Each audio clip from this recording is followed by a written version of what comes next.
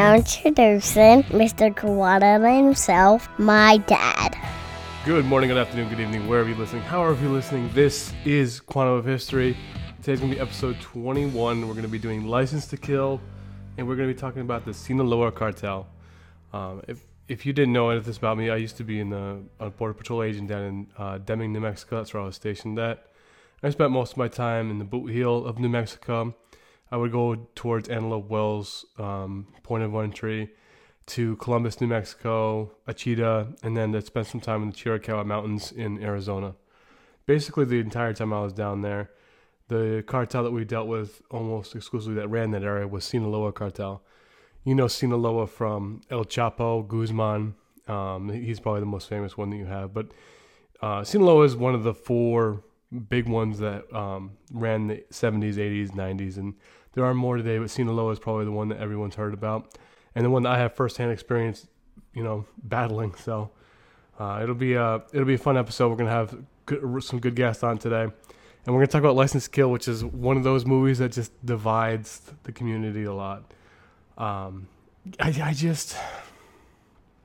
try to watch it, and the thing I always say is that the movie itself isn't a bad movie.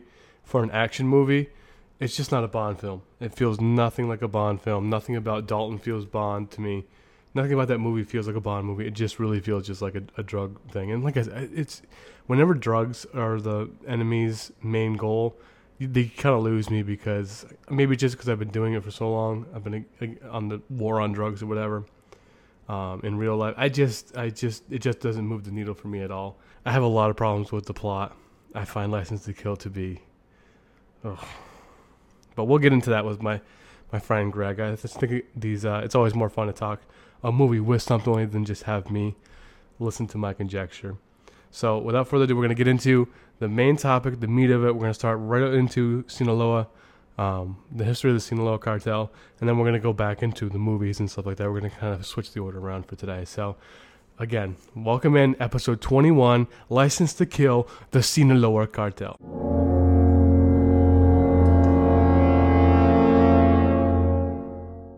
So in 2006, there were four main Mexican drug trafficking organizations: the Tijuana Ariela Felix organization, the Sinaloa cartel, the Juarez Vicente Carrillo Fuentes organization, or the CFO, and also Gulf cartel. So you look at the map of what it was ran. The Tijuana ran the Tijuana corridor up to Baja California that way. Sinaloa owned Arizona and New Mexico and some of Texas, but not very much. Pretty much stopped at Juarez. That's where you got the Vicente CFO. And then they were the Mexican Mafia and stuff like that. The Juarez cartel, they kind of got mixed into. But when it started out, that's what it was. And it ran up Juarez, ran up to El Paso, and they owned most of Texas, that little corridor there.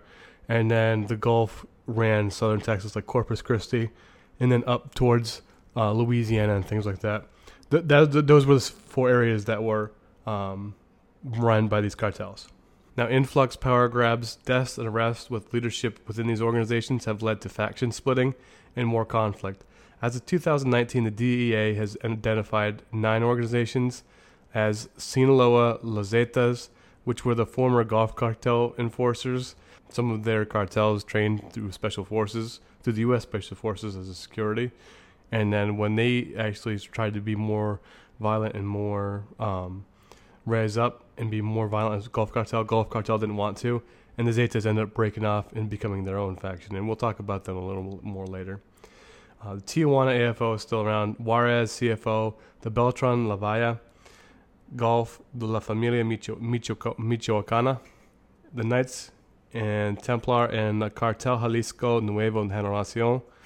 And those are the 9 ones that the DEA has as of 2009, but there's more factions inside those factions, but those are the main ones that they have identified that come to power.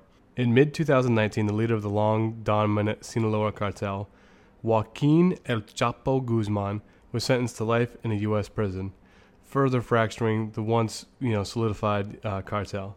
In December 2019, Genaro Garcia Luna, the former head of public security in the Felipe Calderon administration, which he was the president from 2006 to 2012 in Mexico, was arrested in the United States on charges that he had taken enormous bribes from Sinaloa, further eroding public confidence in Mexican government and efforts. The government's so much weaker in Mexico than the cartel is. I'll tell you a story about when I was in Border Patrol. Nobody trusts the government in Mexico. It's too much. The cartels have far more power than the government does. And I'll tell you the story about one time I met a general out of the Juarez when I was on the border. So I was hiking, and as you did in Border Patrol, you just hiked for miles. That was what you did. That was your job, basically. You'd go to the hike mountains. You'd bring FLIRs, recons, just any kind of night vision goggles, go up to the top, and then you'd scan. And some of these recons, you can see rabbit ears for 2 miles away on these infrared stuff. They're pretty amazing technology that you have. So you just hike up there and you wait for groups to come across, either drug smugglers or large groups of people sneaking in. And one time I was hiking up, and it was during the daytime, just doing my daytime hikes, trying to pass the time. Because you hiked about 3 to 4 miles a day on the border.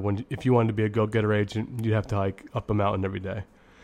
So I was going up through, and then all of a sudden, I see the Mexican military coming through. It was one Humvee with a 50 cal gunner, and some other just regular regular Jeeps coming through. The Mexican there's a big drug load coming up when the Mexican military comes through and starts clearing out houses. Now, you don't think of houses on the side. When you're on the border, it's desolate where you are. I had to drive over 60 miles to even see a gas station when you're down there. It is nothing. You have to see this, and I'll show you. If you're watching on YouTube, I'll show you some pictures that I took myself. There's nothing there. It is just an wide open range. But you know what big drug load's coming through, because there'll be these little huts and shacks that are on the Mexican side of the border, and bandits and stuff like that will hide in there. And as they come in with the drug loads, they'll just rob the drug smugglers, and then they'll bring it across the border and then sell it or do whatever they do with it.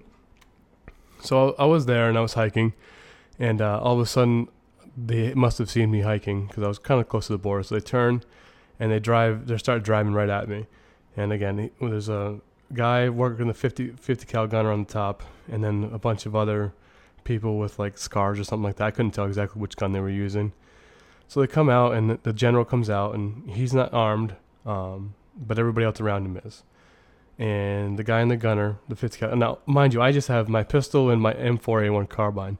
Now, I love my M4A1 carbine. I love that gun. I miss having that as my duty carry. But it's not gonna do much against the 50 cal gunner. I can promise you that. So they came in and they just charged. So I'm just sitting there, and what are you gonna do? So I walked up. Introduced myself, started talking, spoke Spanish and English. We'd go back and forth between what he knew of English and what I knew of Spanish. We had a conversation, and the whole time, all his little cronies around kept egging me on, kept trying to fake pull the trigger and stuff like that on me. And it's like, at that point, you guys have the 50 cal gunner, you have 6 of you guys all armed. I promise you I'm not going to do anything. I'm not going to bait onto this. So it was just like this weird, it was the literal definition of a Mexican standoff. Yeah, we had ourselves a little Mexican standoff. But the general was polite the entire time we were talking. He was so very, very proper, very polite. We talked about random things about what's going on.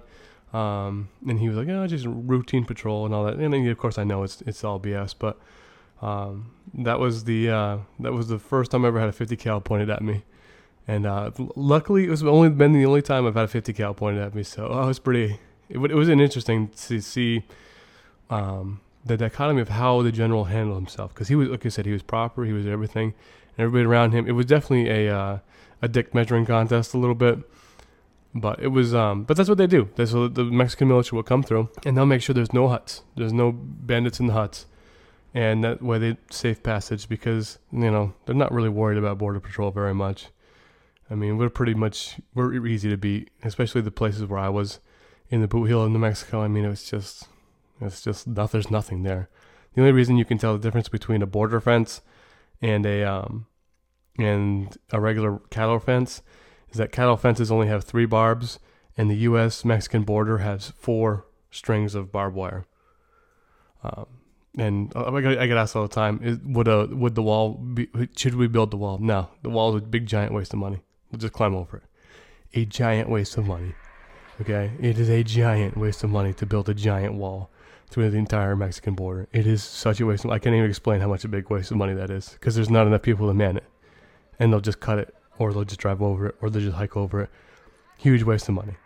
What you need there, or if you're going to do border security, you just use drones or something like that. But the wall itself, the build the wall thing, total waste of money.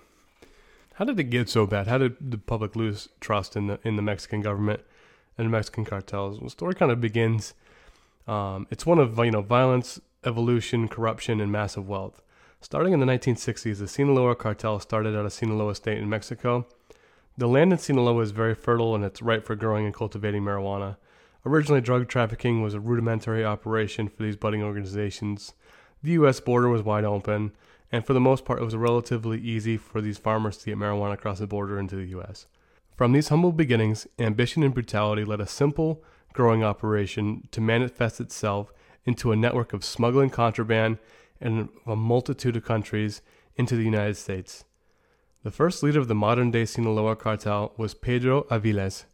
Pedro began shifting the simple farming industry network approach of marijuana of years approach, because again, it just started up just growing weed and bringing it across. But in the 1960s, the U.S. grew an appetite for more illicit drugs other than marijuana, including cocaine, heroin. But mainly it started branching into cocaine, and then it started getting to other things. And what it is today is, methamphetamine, fentanyl, heroin, cocaine, crack, all that stuff. It's mainly, but you're seeing the growth of methamphetamine and fentanyl in Mexico for sure. So as Pedro's vision to turn drug trade into an entire complex network of poly-drug smugglings, as Aviles was building his empire, he brought along his son's friend, Joaquin Guzman Loera, or more commonly known to everybody as El Chapo. He's now become the Michael Jordan of drug cartel, right? Everybody knows El Chapo. So Aviles was killed in a shootout in 1978 with Mexican authorities, and El Chapo became the leader of Sinaloa. As Sinaloa and other cartels looked to further expand their operation, the rise of cocaine in the 1970s opened a new avenue for business development.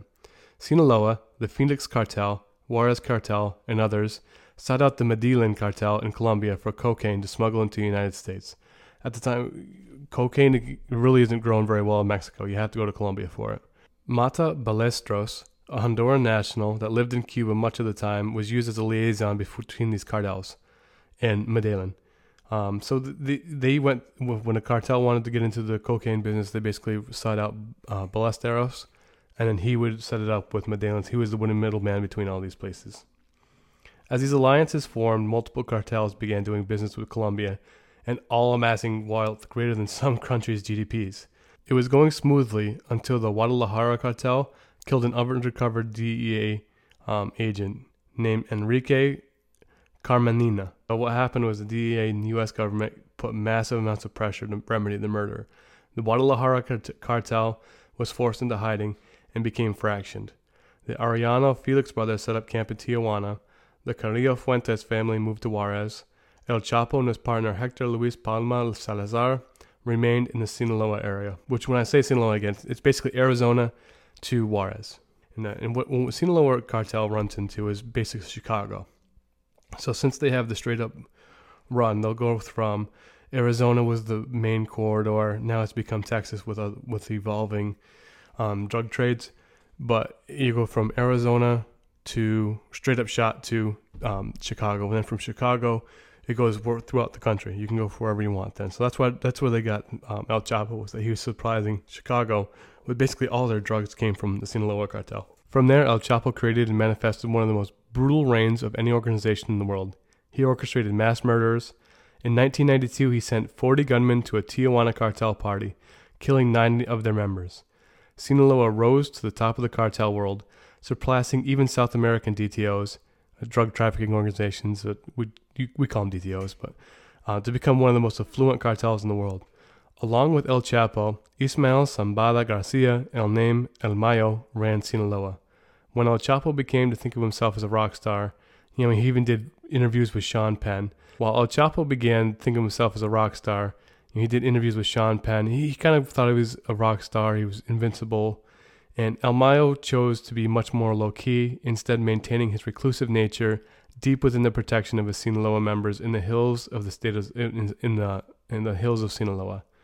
El Chapo had been arrested and escaped from Mexican jails on multiple occasions. One famous escape, he even had a mile-long tunnel dug underneath where he was being held in the Mexican jail, and then he got out by that way. And then he did it multiple times until finally he was brought to U.S. soil. So when El Chapo's reign was over, and in 2017 he was extradited to the United States, where he will spend the rest of his life in a U.S. prison. The realization that El Chapo wasn't getting out this time led to an influx of violence over control of Sinaloa. El Mayo and El Chapo's sons were the target of attacks from Damaso Lopez Nunez, known as Licenciado, and his son Minilik, as the struggle for control of Sinaloa raged on. And as of today, El Mayo is the last remaining leader of the original set of cartel bosses, a relic of the old guard. El Chapo's sons, known as the Chapitos, are now leading Sinaloa into the modern-day trafficking.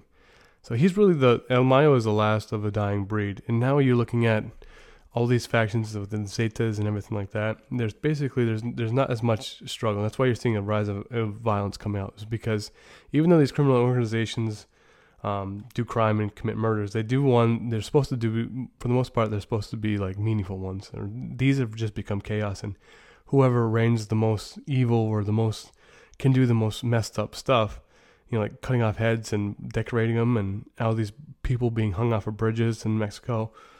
They're the ones that's become, they've lost the fact that there was always a reason for it. And if you did a message killing, it was before a message, and now it's just become just who can be the most brutal one.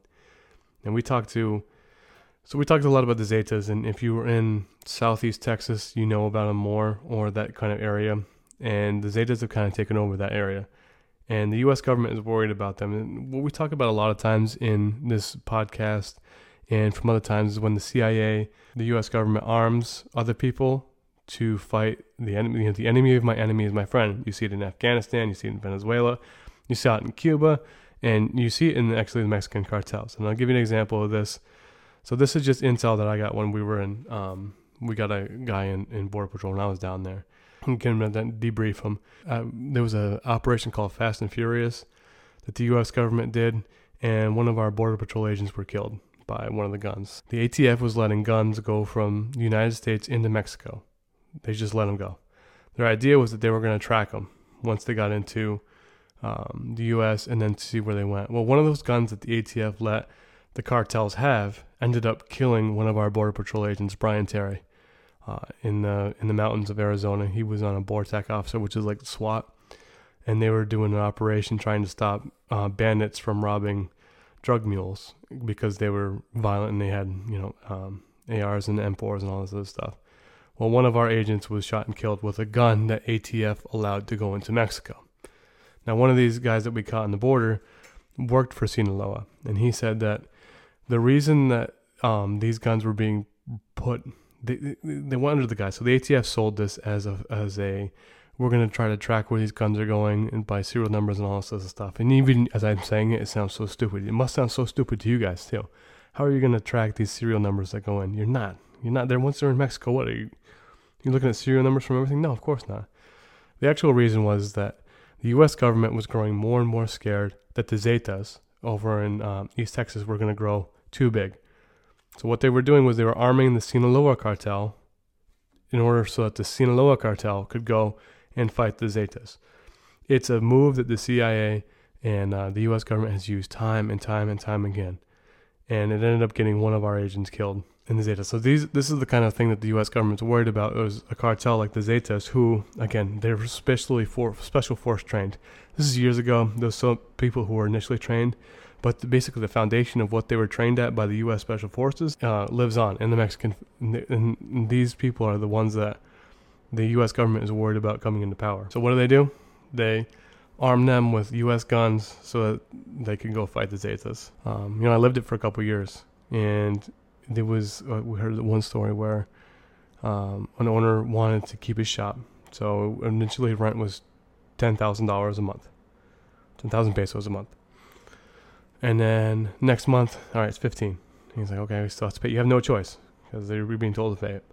And next week it's 20. And then it's up all the way up to 15. Suddenly the shop owner said, no, can't do it anymore. So he doesn't pay. He gets drug out to the center of the town. and then he gets a foot cut off in the middle of the town. And the person who's doing the foot cutting is the chief of police in this Mexican town. I mean, that's a different way of life. And, you know, I'll never understand what that's like. Thank God I don't live in anywhere where that is a possibility. But this is the realization of these cartels, because they have more money and power. In our radio systems, so we have, our radio systems are pretty encrypted, but they're basically one-stage encryption, and there are different stages of encryptions. So it's hard to break an encrypted one with just one signal, but what the cartels have are a 3-stage encryption. Some of the best ones that have the best loads that are coming through. 3-stage encryption, which means that there are 3 different towers that it has to bounce off of. Every time it bounces off a tower, it gets a new code. That new code sends that wave to another transmitter, who gets another code. So the only way to break these codes is you have to break 3 different codes in order to intercept the radio transmissions. The cartel has that. We don't. The U.S. doesn't, and the Mexican military certainly doesn't. So there are rudimentary ways that you can get into their comms, but when they want a really expensive load to come in, they're not doing that on your walkie-talkies. That is coming on a 3-code encryption satellites. That is more than what we have on the border. So that's the battle that you're facing. That's the battle that the Mexican government is facing, because they have an interest. They don't want to go to jail. They don't want to get killed. They want to keep their loads coming through. And the U.S. government's like, we're not really a huge fan of drugs. But if they come in, what are you going to do?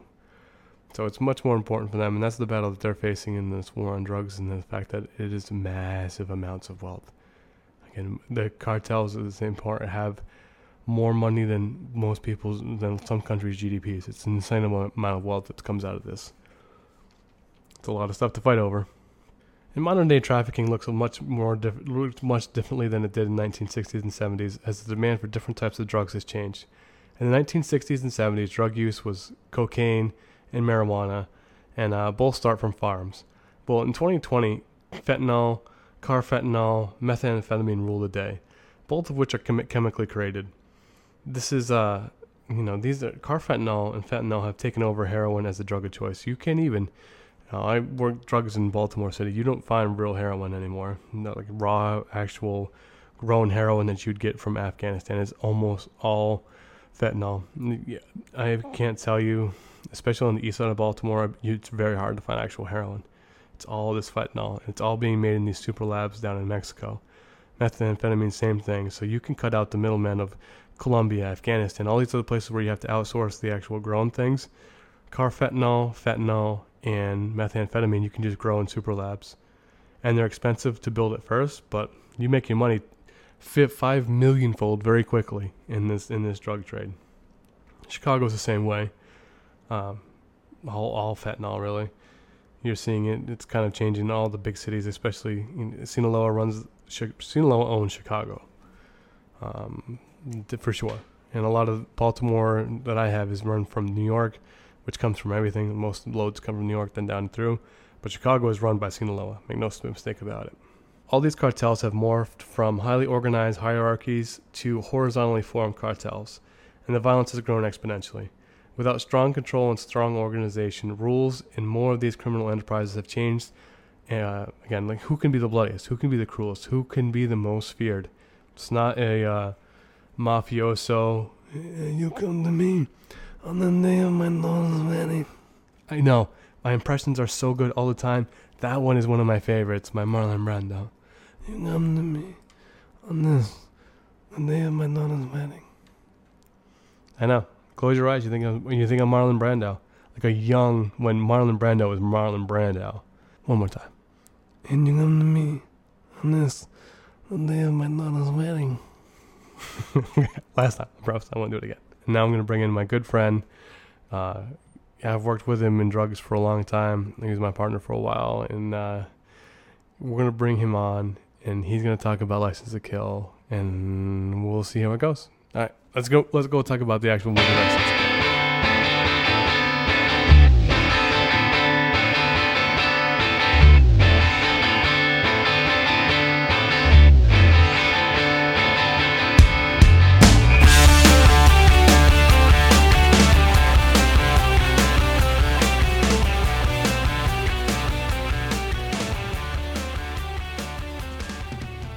Welcome in, my good friend Gregory Edelman. Worked with you for a long time. Welcome in. Thank you. Glad to be here. First time we're doing this in person. It's way better to do it in person and drinking. Absolutely. Not that I haven't enjoyed the Skype ones, but there's just something about like drinking together. Oh, no, 100%. And talking Bond. Absolutely, right? No, 100%. So today we're going to be talking about License to Kill, my friend. Now, we just went and saw Goldfinger in the theaters together.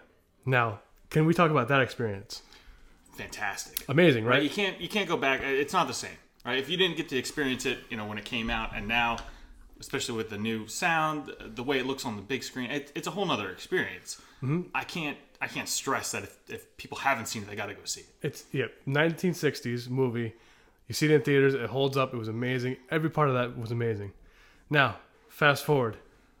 We watched License to Kill together. Can we talk about that experience together? Maybe not so amazing.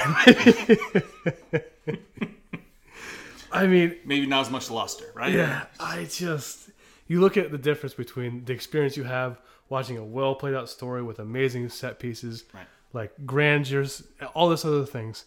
And then we watch Lethal Weapon meets Miami Vice meets poor Disney Epcot. It was...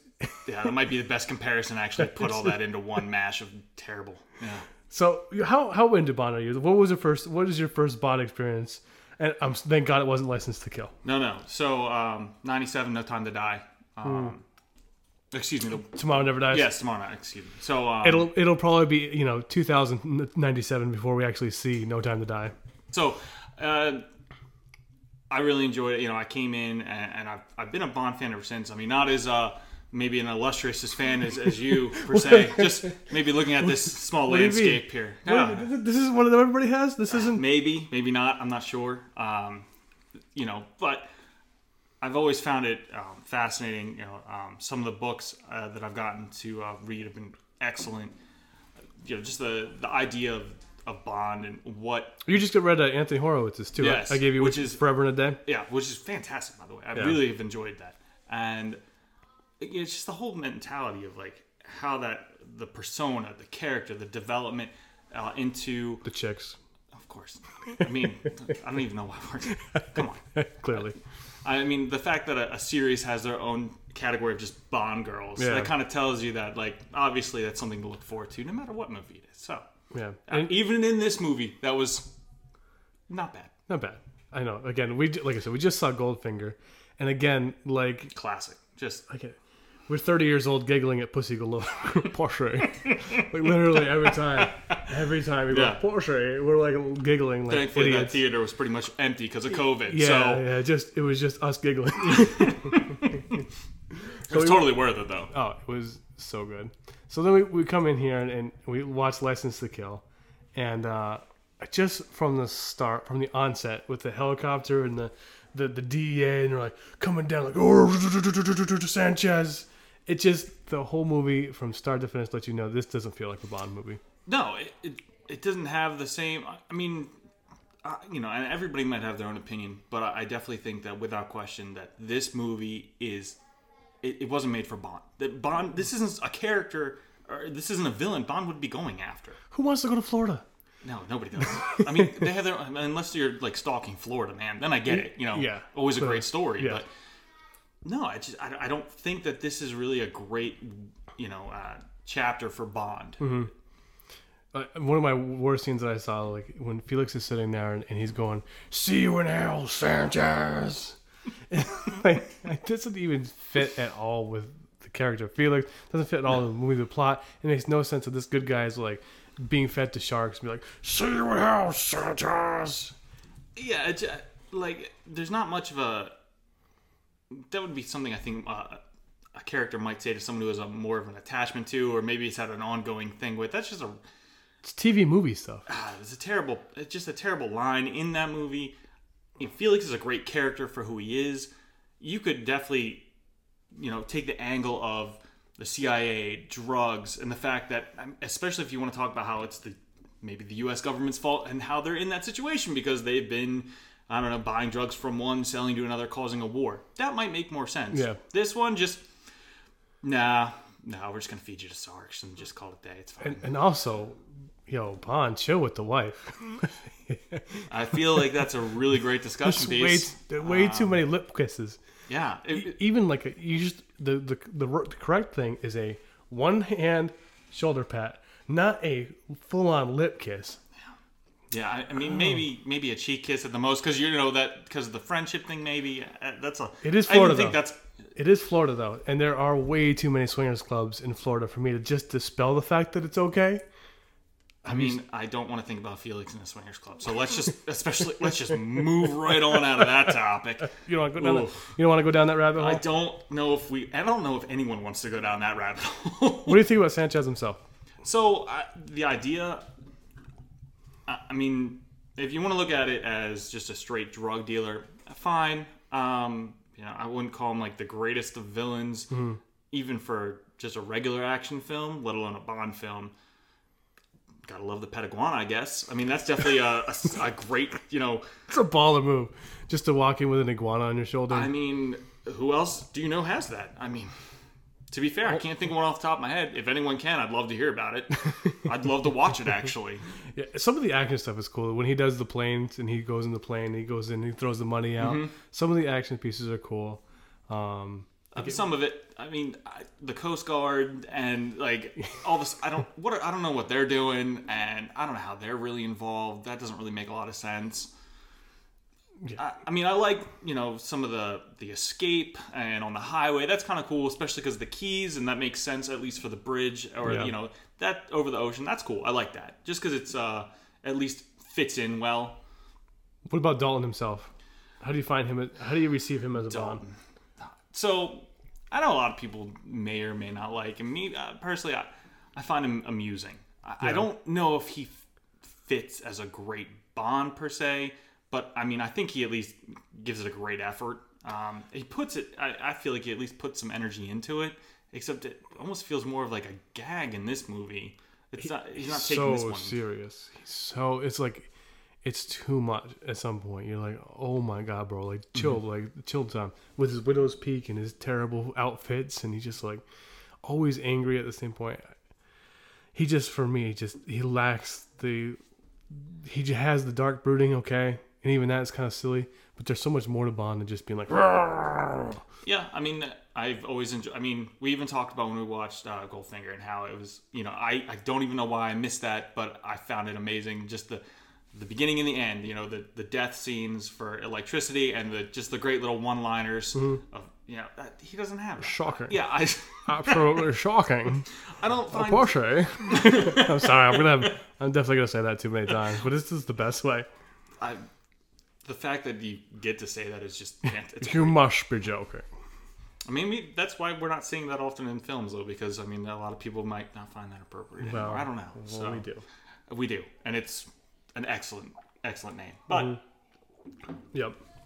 Yeah, when it comes to Dalton, I wish for so much more, because I think in some other movies, he is funny. Maybe not as a Bond. I don't know.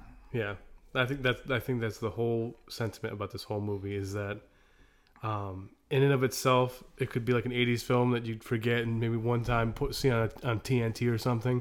But to put it in the Bond pantheon, especially, like I said, we just juxtapose going to see Goldfinger in the theaters and then so they have to sit there and watch that TV movie of License to Kill. It's just a huge letdown for me. No, I agree. I mean, even as we talked about before, the Roadhouse scene. The Roadhouse. I love Roadhouse. I do love the bar scene. That's so funny. Just shotguns through walls, plywood palace of the bar. Like, that's Roadhouse. Great. Yeah. You can't go wrong. No. I mean, that's at least you can say that's a humorous. Why is she sitting there with the shotgun and stuff in her lap?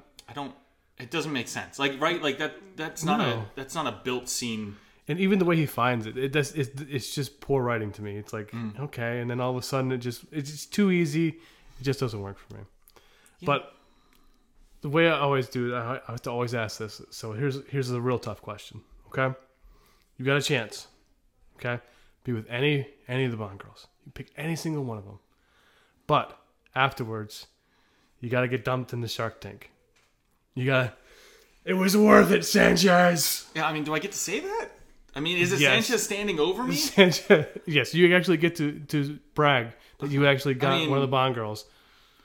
Yeah. But who's the one? Who's the one worth being dipped in the shit? Who are you dipping it in for the Shark Tank for? So I might take a page from one of your other prior visitors. I'm gonna have to step in a Quantum of Solace, and yeah, I'm gonna have to. Dude, Strawberry, come on. Strawberry Fields. Why not? Oh, you know what? I didn't see the redhead. I didn't see the redhead angle. I get it. Those gingers. You gingers. Stick together, bud. Ginger swine. There's only so many of us. We got to stick together. No, you know what? It's not a Gamma. She. I can see it. I can see it. I'm just saying. Way to be unique with it. Yeah. Strawberry Fields. I'd have to go with that. And not only that, to be fair, if I get to say that to Sanchez, he has to have the iguana on his shoulder when I'm going down. I don't know why. I need that. I need it. I ate Strawberry Fields. Yeah. that's your very last words. I'm okay with it. I mean, and if I end up like Felix, I mean, I'm still going to be in one piece, I guess. Right? So I guess I'm all right. I mean, sort of, right? Could be worse, I guess. It could be worse. Greg, thanks for coming on, buddy. Oh, thank you. As always. Greg, thanks for getting License to Kill. Some of you like it. Some of us are same boat TV movie. Come on, let's go. Yeah! Let's go!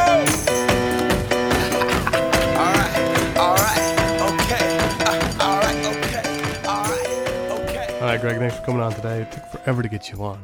God, kept ducking me. But it's good to finally got him on. So just to kind of close it out, I don't know what the answer is. How do you solve a problem where there's such high demand? You know, how do you solve a problem like Maria? How do you solve a problem like the drug problem in the United States? How do you solve that? I don't know. It hasn't been through legality. That's for damn sure. People still want to get high. How do you change that? And you look at other countries that don't have this pervasive drug use problem that the United States have. I don't know. How do you change that? You know, the only reason that the cartels are rich beyond belief is because the United States pays beyond belief to get their product. I don't know. I don't know what the secret is. I don't know what the answer to stopping the drug problem is. I don't know. Maybe Nancy had it right. Either just say no, and if you don't say no, that's all we're gonna do. That's the policy. Make it legal. Make it Oregon. At this point, just make it Oregon. Make everything legal, and if you don't want to, just say no. But I can tell you what I would not say no to: seeing Lupe's boobs or Pam Bouvier's. It's been Quantum of History. I haven't done that in a while. I feel like I needed to bring it back, you know? This has been Quantum of History. This has been Donnie Walden. Thank you so much for tuning in. If you're not subscribing, subscribe. All right, guys. Thank you so much. Take care. And as always, stay positive. So then hit that subscribe button. Comment down below. And leave a like and